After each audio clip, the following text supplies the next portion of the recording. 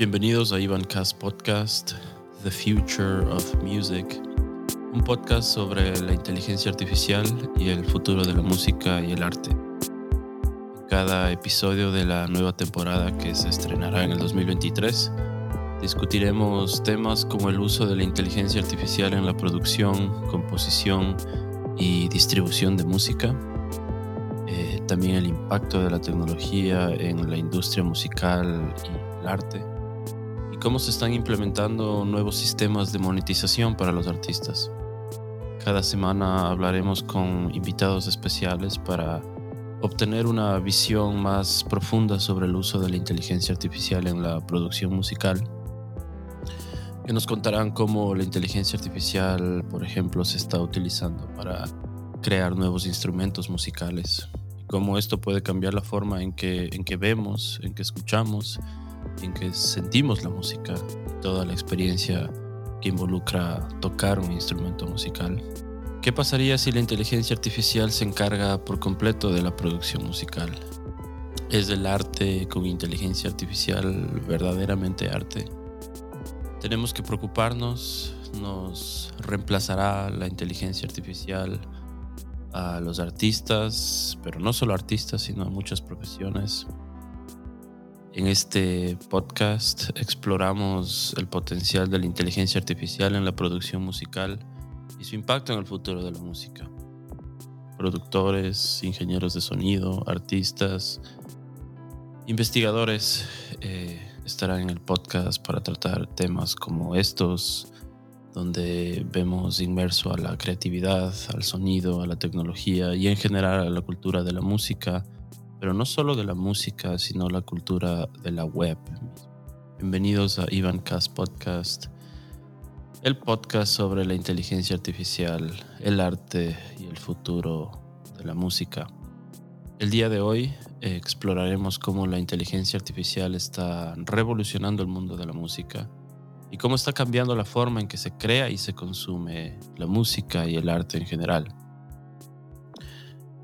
Para empezar, hablemos de cómo la inteligencia artificial está siendo utilizada en la creación de música, desde sistemas y algoritmos que pueden componer música en una variedad de estilos y géneros, hasta herramientas que pueden analizar el contenido de una canción y sugerir mejoras.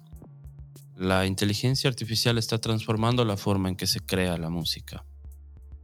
Por ejemplo, hay programas de inteligencia artificial que pueden generar melodías y arreglos complejos en cuestión de segundos, lo que podría permitir a los artistas y compositores y productores dedicarse a experimentar con nuevas ideas de una manera más rápida y práctica. Además, la inteligencia artificial también puede ayudar a los artistas a mejorar su música mediante el análisis de patrones, de tendencias y en la música en general. Pero la inteligencia artificial no solo está cambiando la forma en que se crea la música, también está transformando la forma en que se consume la misma. Gracias a la inteligencia artificial es posible, por ejemplo, personalizar recomendaciones de música en función de los gustos y preferencias de cada usuario. Esto ya lo podemos ver actualmente en plataformas y aplicaciones de música, lo que significa que cada persona puede tener su propia experiencia de el consumo de música. Otro enfoque es el uso de redes neuronales para crear música. Estas redes son capaces de aprender por sí mismas a partir de datos y luego utilizar estos datos y lo que han aprendido para generar nuevas composiciones musicales.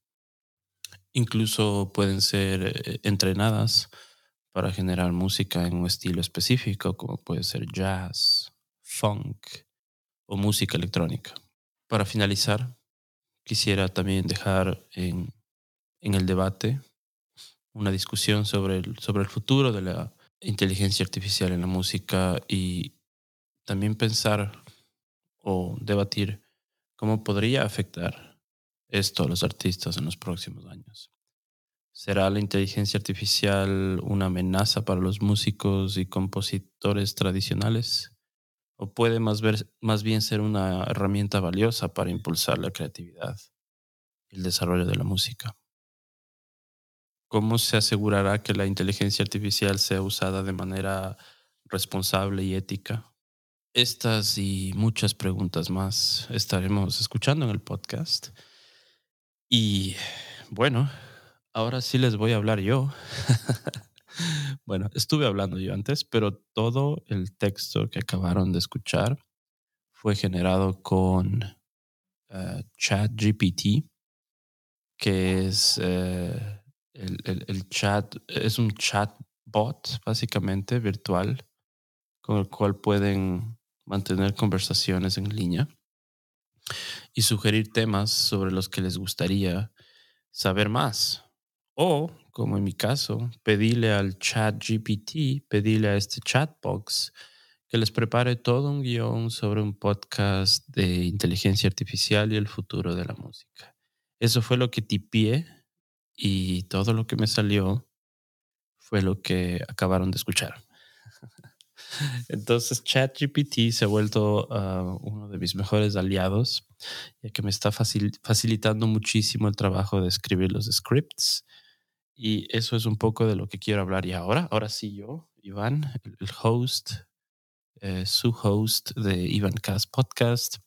Estoy aquí en mi casa, como siempre, desde donde grabo en la Amazonía del Ecuador. Son las 11:30 de la noche. Estamos grabando este podcast donde quiero contarles un poco la experiencia. Bueno, está en boca de todos, creo. El OpenAI, el ChatGPT, las fotitos, los selfies hechos con inteligencia artificial que todo el mundo está subiendo en redes sociales, hechos con ciertas aplicaciones como Lensa. Así que se ha movido mucho. ChatGPT salió al aire o está disponible al público desde el mes pasado, desde finales de noviembre. Entonces es todo nuevo. Son 3, 4 semanas tal vez desde que hemos podido estar usando a quienes nos gusta la tecnología y estamos siguiendo todo lo que está pasando. Es como una pequeña nueva revolución, el chat GPT, tanto así que los últimos días estuvo saturado, la página se colgaba o no se abría por nada. Necesitan más servidores para toda la demanda que hay, porque como ven, los usos que se le puede dar a ChatGPT son increíbles. Nos puede ayudar muchísimo en mi caso, por ejemplo, a ahorrar muchísimo tiempo. El guión, lógicamente, es una guía para mí que puedo usarle para editar o para mejorar o para cambiar cosas, pero el lenguaje que usa ChatGPT, muchas de las palabras que me cuestan a veces encontrar o buscar y pensar, me lo hacen segundos, milésimas de segundos y me lo arroja y tengo lo que necesito para poder trabajar. Y creo que así le va a pasar a mucha gente como estudiantes, como, no sé, hay miles de ejemplos en los que se puede pensar donde ChatGPT le va a salvar a la gente mucho, le va a salvar la vida a mucha gente, pero, y aquí viene la pregunta del millón, ¿a quién le va a dejar sin empleo? Porque ese es un poco el miedo y el temor de mucha gente y en las voces más críticas o más apocalípticas, básicamente le dan un par de años hasta que la mayoría de gente se quede sin empleos, entre ellos también artistas, porque la inteligencia artificial nos va a sobrepasar básicamente, ¿no? Bueno, ese es otro tema. Voy a hablar un poco sobre eso hoy, pero no ahondar. Sí, en la nueva temporada del podcast que se va a estrenar el próximo año, donde voy a estar hablando sobre muchos de estos temas que me gustan, que me apasionan, la música y la tecnología y el arte, es en lo que he estado siempre desde un inicio.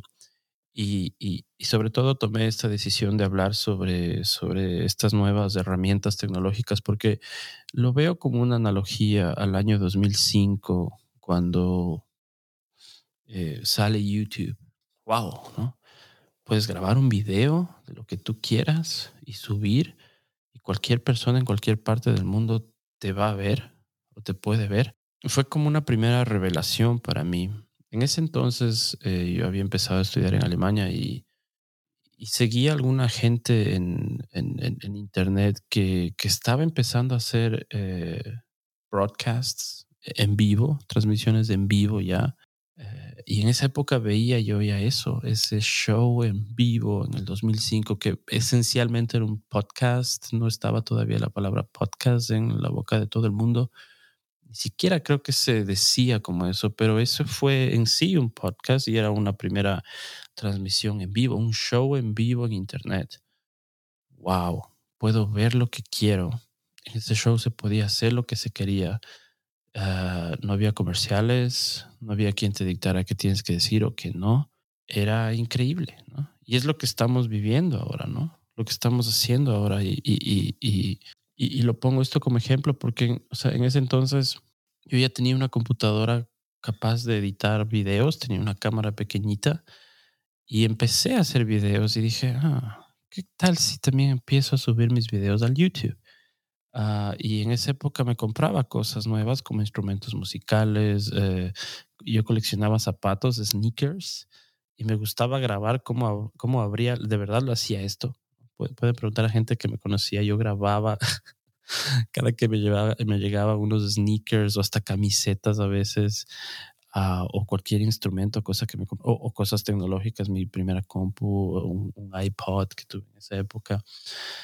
Todo eso solía yo como documentar, pero en ese momento también pensé, wow, no sé si es esto verdaderamente, no sé si esto verdaderamente nos va a hacer bien como sociedad.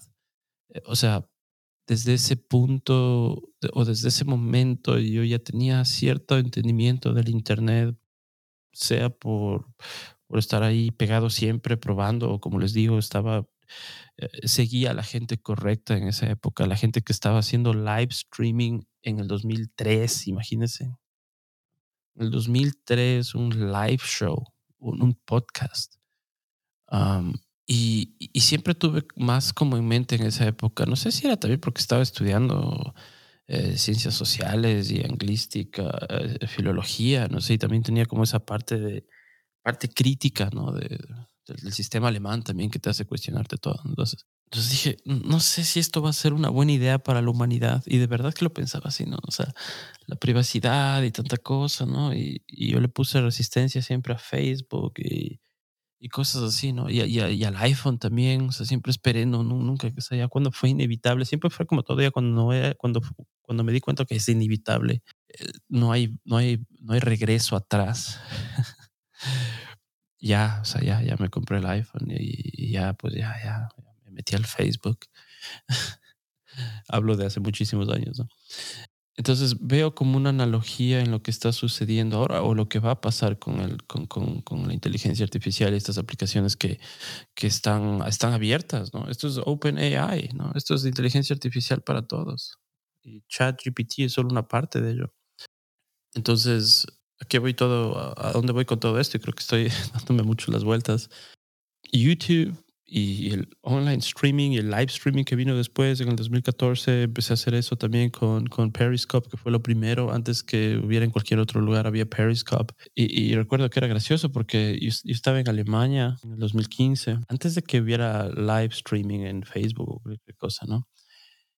Y les contaba a algunos amigos, decía, o sea, va a haber pronto, ¿no? Ya mismo, el próximo año o algo así, vas a poder go live en Facebook y en tu Instagram y todo eso, ¿no? Y dice, no, que no, ¿para qué? ¿Quién va a querer eso, no? Bueno, ahora, ¿quién no quiere eso, no? ¿Quién no quiere tener los followers para poder hacer live streaming en TikTok, por ejemplo, ¿no? Ah, eh, entonces, siempre estuve como pendiente de todo lo que pasaba, nuevamente porque seguía a la gente correcta en Twitter o en web pages, en blogs, en todo eso. Yo empecé a escribir un blog también en el 2007, por ahí. Pero tenía esos concerns, eso siempre detrás era como, mm, creo que estaríamos mejor como humanidad sin el Internet, y no porque no sea bueno. Y aquí va mi reflexión de todo este podcast de hoy para los que estén escuchando. Yo creo que hasta me sentí un poco con la responsabilidad de grabar este podcast para justamente evitar que la inteligencia artificial no se vuelva en una arma en contra de nosotros. Y si pasa eso, es simplemente porque no hubo una educación suficiente una concientización, una culturización, una analfabetización suficiente en esa época del Internet y ahora de la inteligencia artificial y de la Web3 y de todo lo que está unido con este nuevo paso, ¿no? Entonces, creo, yo no soy experto en nada, pero creo que tengo un poquito de entendimiento del Internet y de cómo fue la vida antes y después. Y el haber estado, como yo siempre le llamo, atado a mis computadoras siempre, jugando y viendo qué pasa, creo que me da cierta pauta para tratar de que llegue ese mensaje un poco a mi pequeña audiencia, ¿no? Eh, de lo importante que es eso. Y la palabra es culturización, la cultura de la web, la cultura del Internet. Si se entienden bien esos conceptos y ahora la cultura del Open AI, de la inteligencia artificial, entender eso a través de la educación, yo creo que es parte fundamental para que no sucedan cosas malas, ¿no? Yo creo que nos hubiésemos evitado mucho, mucho, mucho hate, todos estos bots y trolls y todas estas cosas, si hubiese habido un entendimiento de la cultura del Internet, porque la cultura del Internet no es eso. No son estos troll centers y todo lo que andan hablando ahora. Ya, no es nada de eso. No son las redes sociales. Es mucho más que eso y va mucho más allá. Entonces yo veo justamente esa analogía cuando sale YouTube y todo es broadcast yourself, ¿ok? Broadcast yourself. Y es vistas y números y, ok, yo dije, no voy a, o sea, yo tomé esa decisión de, ok, no voy a subir, o sea, y por eso es que borraba y bajaba y cancelaba todo y quitaba esos videos. Y además yo en esa época pensaba, ¿quién miércoles, ya? ¿Quién miércoles va a querer ver a una persona sacando sus zapatos y escuchando los sonidos de esos de las cosas nuevas? Sí, lo que está ahora de moda, sí. O de instrumentos o de cosas tecnológicas, los unboxings, ¿no? Dios mío. O sea, para esa época, para mí era ridículo, ¿no? Me daba hasta vergüenza, ¿no? Inclusive no conté a nadie, creo que hacía eso. Solo las personas muy allegadas a mí. Y pensar que ahora está todo el mundo haciendo eso, ¿no? Es para mí súper gracioso y, o sea, es justamente eso, ¿no? Entonces, poniendo en perspectiva, tal vez yo me preocupé demasiado, ¿no? Y en verdad YouTube es algo genial. Muchas cosas ya no se necesita ir a la universidad, puedes estudiar en YouTube y aprender tantas cosas, ¿no? Es muy valioso lo que nos ha dado todo este mundo del broadcasting independiente, que ahora cualquier persona puede hacer un podcast hablando de lo que sabe o haciendo lo que quiere. O sea, si ponemos en la balanza, a pesar de todos los problemas que hay ahora, y hablé de todas estas cosas que hay ahora, ¿no? Las fake news y la desinformación y la polarización y el boicoteo y esto y este otro y el Twitter, todo eso que se hubiese podido evitar con una debida educación y culturización de la web, estoy seguro que se hubiese podido evitar. Creo que el beneficio del Internet sí ha sido significativo. Entonces, tal vez yo me preocupé mucho y pensé, ¿a qué nos va a llevar? ¿No? ¿A qué nos va a llevar esto del... Entonces, nuevamente, yo siempre trato como de ver el lado positivo y decir, ok, no, sí, hemos ganado muchísimo con el YouTube y con el Internet y con todo esto. Y de pensar que ahora se hacen negocios a través de eso, ¿no? Porque otra vez, o sea, para mí en el 2006 ir a donde una persona y decirle, ¿sabes qué? Estoy haciendo unos videos bien chéveres de unboxing de mis zapatos y de mis instrumentos y cosas así. ¿No quieres ser mi sponsor? Probablemente me iba a decir que estás loco, ¿no? ¿Qué es el Internet? ¿Qué es eso? ¿No? El Internet era visto como un chiste, ¿no? Era básicamente un chiste el Internet, ¿no? Y es por eso que yo en muchos de mis tweets hablo de eso, ¿no? O sea, de cuando ahora entro a TikTok y veo, TikTok es como el punchline del chiste del Internet, ¿no? Punchline es como el, el- el remate así, ¿no? O sea, cuando el mejor chiste, el cierre, ¿no? Para matarse de la risa. Eso es el TikTok, ¿no? para alguien que ha estado atrás del Internet todos estos años, desde un inicio, ¿no? Entonces, tanto como me apasiona a mí, porque de verdad, o sea, yo amo sentarme en mi computadora a ver qué está pasando y hacer videos y música y todo, y los podcasts y tanta cosa, ¿no? Es de verdad, es lo mejor que me puede pasar. En la noche me siento a hacer esto nada más, a estar jugando, y ahora con la inteligencia artificial y viendo, ¿no? Pero ahora con la inteligencia artificial me doy cuenta que, que estamos otra vez como en ese punto como en el 2005 del YouTube, ¿no? Donde yo estoy así súper preocupado de, ¿y ahora qué? ¿Qué nos va a pasar? O sea, de verdad, o sea, la inteligencia artificial, pues, esto se puede ir de y esto es peor que el broadcast yourself, ¿no? Porque, bueno, YouTube era Web 2 nada más, ¿no? Es una interfaz, para que te vean, cámara, micrófono y ya, ¿no? Estás en el streaming. Pero inteligencia artificial es algo un poquito diferente, ¿no? Es algo un poquito diferente.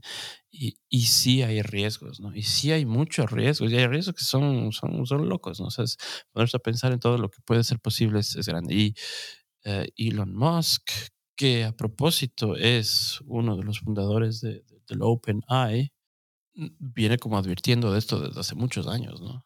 Entonces yo no sé exactamente cuáles son los planes de él. Compró Twitter hace poco. Es uno de los fundadores de OpenAI, donde se encuentra el ChatGPT, por ejemplo. Y supongo que OpenAI y todas estas herramientas de las que voy a hablar un poco, porque ya hice yo un video, ¿no? Y he publicado en mis redes. De hecho, le publiqué ahorita en el TikTok y creo que va a ser el video que más vistas ha tenido en mi TikTok. Elon Musk, sí, bueno, él es fundador de esto, ¿no? Y creo que hicieron esto con las otras personas que están dentro de este proyecto de OpenAI, probablemente para intentar eso, ¿no? Para intentar educar a la gente y decirles, esto es y hasta aquí llega, ¿no? El AI es una excelente herramienta que les va a facilitar la vida, por ejemplo, a los podcasters como mí, pero que también tiene riesgos, ¿no? Y al tratarse de inteligencia artificial que va acumulando más y más conocimiento, bueno, hay que estar atentos a lo que pueda pasar. A mí no me gusta mucho entrar en la parte especulativa o muy alarmante ni nada por el estilo, ¿no? Todas estas, porque ese es otro tema, ¿no? O sea, hay tantas teorías de conspiración, conspirativas en la web, tantos grupos, tantas páginas, tantas personas, que para mí ya se ha vuelto demasiado. O sea, a mí me agota. A mí me agota de verdad, porque, o sea, como les digo, como me encanta estar en internet, entonces me gusta saber todo y me gusta escuchar a todas las partes, ¿no? Entonces, así como veo YouTube, también me sé meter a Band Video, ¿no? Que es básicamente el canal de todos los conspiranoides. Eh, y chuta, y ponerse a ver esos videos, uno o dos videos, quedas así ya con la mente destruida, ¿no? O sea, es como que no más, y así. Entonces, a mí me causa un poco de, o sea, y yo no conozco la verdad, y yo no soy, no sé cuál es la verdad. Entonces, yo hasta cierto punto respeto a todas las personas que creen en todas esas teorías de conspiración. Yo no comparto eso porque, o sea, un ejemplo es, hace poco vi un video de Alex Jones, que está baneado de todos lados. No solo puedes ver los videos en Band Video. Y en una de las cosas de las que estaba hablando un día, así, de esos videos así con sus títulos así súper sensacionalistas, ¿no? O sea, nos quedan 15 días y empieza la guerra nuclear, cosas así. Eh, Citaba cosas, no sé de dónde sacaba eso, pero el escritor de una de las cosas que estaba citando era Tyler Durden. Uno de los que hay un tuitero que es Tyler Durden. Y eso citaba como algo oficial, así, ¿no? Entonces, ahí sí me puse a pensar, y no, o sea, respeto muchísimo, ya, y yo no sé la verdad, pero no sé, no sé si alguien pone como cita a Tyler Durden, no sé qué pensar, la verdad. Para quienes no sepan quién es Tyler Durden, les invito a ver la película The Fight Club. Y bueno, eso era un poco lo que nada más quería ahorita poner un poco en contexto. Estamos creo que en es increíble ver lo que estamos viviendo. Es increíble para mí, como les digo, con todo ese background que tengo del web streaming y tanto. Es increíble ver lo que estamos ahorita, de todo lo que es capaz la inteligencia artificial y de hacia dónde va. Y yo y por eso quiero seguir una nueva temporada del podcast el próximo año para tratar de abordar más de estos temas con gente que sabe muchísimo más que yo, eh, para un poco hacer eso, ¿no? Creo que ese debe ser mi aporte, aparte de toda la música y de lo que espero les guste, es la entrega de este podcast. Que este año he estado bien ocupado, no he podido subir tantos episodios como me hubiese gustado. Inclusive tuve que cancelar algunas fechas. Ya fue difícil reagendar después con algunos artistas que me hubiesen encantado conversar. No pude. Voy a tratar de lograr el próximo año. Todavía no les quiero contar o no les quisiese contar quiénes hubiesen sido, pero eran nombres ya un poco grandes y ese sigue siendo mi sueño. Y una de las razones por la que empecé este podcast fue por eso. Siempre he soñado con hablar con mis héroes, con los músicos que me marcaron, así que cuando escucho sus líneas de bajo, guitarra o batería ¡pah! No, es directo al corazón. Quiero hablar con ellos. Ese es un sueño enorme mío. Y si lo llego a cumplir, habré cumplido el propósito de este podcast, ¿no? Que además es de eso, ¿no? O sea, con todo el background que les dije hace un momento, ¿no? De cómo son mis raíces con la web, ¿no? O sea, imagínense en 2003 yo viendo un web show en el internet. Un podcast esencialmente, ¿no? Y de ahí todo lo que vino después de eso, ¿no? Para mí haber venido acá a la Amazonía y haber empezado el podcast aquí, desde una parte remota donde no había internet al inicio. Traer internet acá fue un reto y ahora tener este mini estudio y estar, espero que con muy buena calidad, ¿no? Estoy otra vez en mi cuevita aquí que me hago para que el sonido sea aún mejor. Todo eso es parte de todo de este concepto porque siempre hubo, o sea, yo tenía muy bien la idea muy clara de lo que estaba haciendo, ¿no? Cuando empecé el podcast. Aunque empecé de forma rudimentaria, ¿no? Con el celular de la compu, que hablo con el micrófono de la compu. Am, yo sabía lo que estaba haciendo, ¿no? Sabía lo que estaba haciendo. Así que nada, les invito a seguirme en las redes sociales, donde más posteos en Instagram y TikTok de vez en cuando y el Twitter y en mi canal de YouTube hay mis videos hechos con el dron y la música es hecha por mí y me gustan mucho esos videos. Ah, mis podcasts normalmente nunca los vuelvo a escuchar, pero mis videitos sí sé ver a veces y me gustan. Sí, algo de lo que estoy orgulloso son de mis videitos hechos ahí con el dron. Am, y el próximo año espero seguir actualizando mi arsenal de cosas, tal vez un nuevo dron por aquí, una cosita nueva por ahí para irles dando nuevo contenido en el YouTube, ahora sí público, y veamos qué pasa con la inteligencia artificial, ¿no? Ese último video que subí en las redes fue justamente, o sea, el chat GPT se estrena hace unas 3, 4 semanas, ¿no? Empiezo yo a jugar con el chat GPT, a hacerle preguntas y de todo, y me doy cuenta, vamos a hacer un video hecho con inteligencia artificial, completamente, ¿no?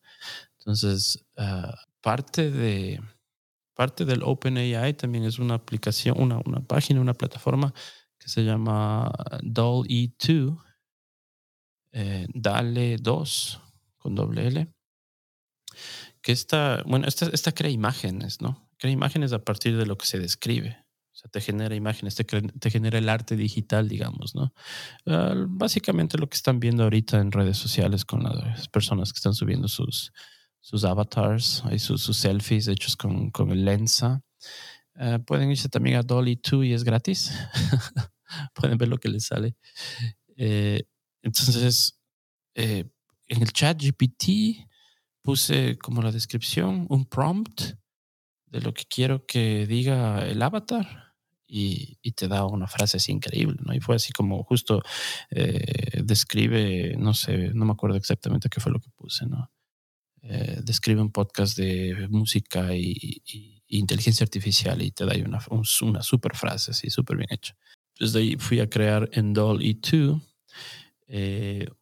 Igual, así, le puse, no me acuerdo que puse Cyborg tocando instrumentos del futuro o algo así, para que me cree el arte digital que usé después para editar el video. Y hay otra aplicación con la que se puede hacer o sea, el avatar con la voz, ¿no? Que es increíblemente real, ¿no? Casi no se puede diferenciar de un humano esos avatars, ¿no? Son perfectos y hablan súper natural, ¿ya? ¿No? O sea, creo que mucha gente no se va a dar cuenta que es una computadora, ¿no? Un avatar.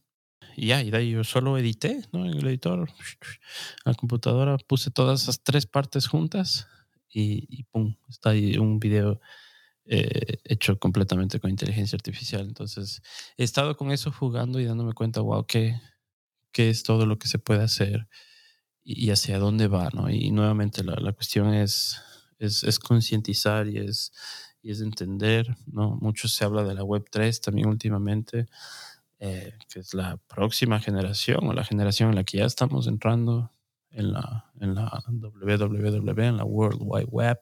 Y la Web3 está conectada, ¿no? Está conectada con estas tecnologías, con la inteligencia artificial, con el lenguaje natural, con todo esto, con todas estas posibilidades que tienen ahora las máquinas de entender, de interpretar el lenguaje. Y estoy también en la Web3. De eso también voy a hablar un poco en el podcast. Yo he estado un poco ya transfiriendo mi arte digital, mis podcasts, los audiogramas, sobre todo cada video que hago para los podcasts, fotografía también un poco, a, a aplicaciones de la Web3, redes sociales básicamente de la Web3. Yo pienso que las redes sociales en la Web2, o sea, Facebook, Instagram, etcétera, tienen los días contados, y la transición es hacia eso, o al menos van a tener que transferir todo a la Web3, o sea, uh, uh, estar en el blockchain y conectar tu wallet y todas esas cosas. Y es increíble, porque este año es el primer año donde pude por fin, bueno, no por fin, pero pude monetizar todo el trabajo que he venido realizando durante los últimos años. Y es justamente en la Web3, es en la Web3, en una red social de la Web3, donde ya no recibes likes, sino recibes diamantes. Se llama Diamond, a propósito. Si quieren que cuente más sobre esto y enseñarles a usar un poco de las herramientas que hay en la Web3 para monetizar el contenido, se puede, se puede. Y si subes algo bueno y le gusta a la gente, entonces ya no se mide por los likes, sino por los diamantes. Y ese diamante puede representar 1, 2, 3, 5 centavos o $1, ¿no? Lógicamente en criptomonedas, ¿no? Hay que conectar el wallet y todo es otra cosa, un poquito más, o sea, hay más pasos nada más, ¿no? Pero no es nada que nadie pueda hacer. Entonces, estoy en la Web3 también ya desde hace algún tiempo. Y sí, en vez de likes, recibo dólares. Y ya, creo que eso era de lo que quería conversar un poco en la noche de hoy. Y nada, dejarles con esas ideas. Pueden escribirme, dejarme algún comentario sobre qué temas qué más les gustaría que hable en el podcast con mis artistas, con los productores, con toda la gente que va a estar de invitada en la nueva temporada. Entonces, vayan a probar el OpenAI, investiguen, diviértanse también, hagan preguntas cómicas, extrañas, y ya. Gracias por escuchar y nos vemos pronto. Me imagino que de aquí el próximo año vienen vacaciones, Navidad. Voy a visitar a mi familia y hay algo más que quería decir. Ok, creo que eso era todo. Adiós.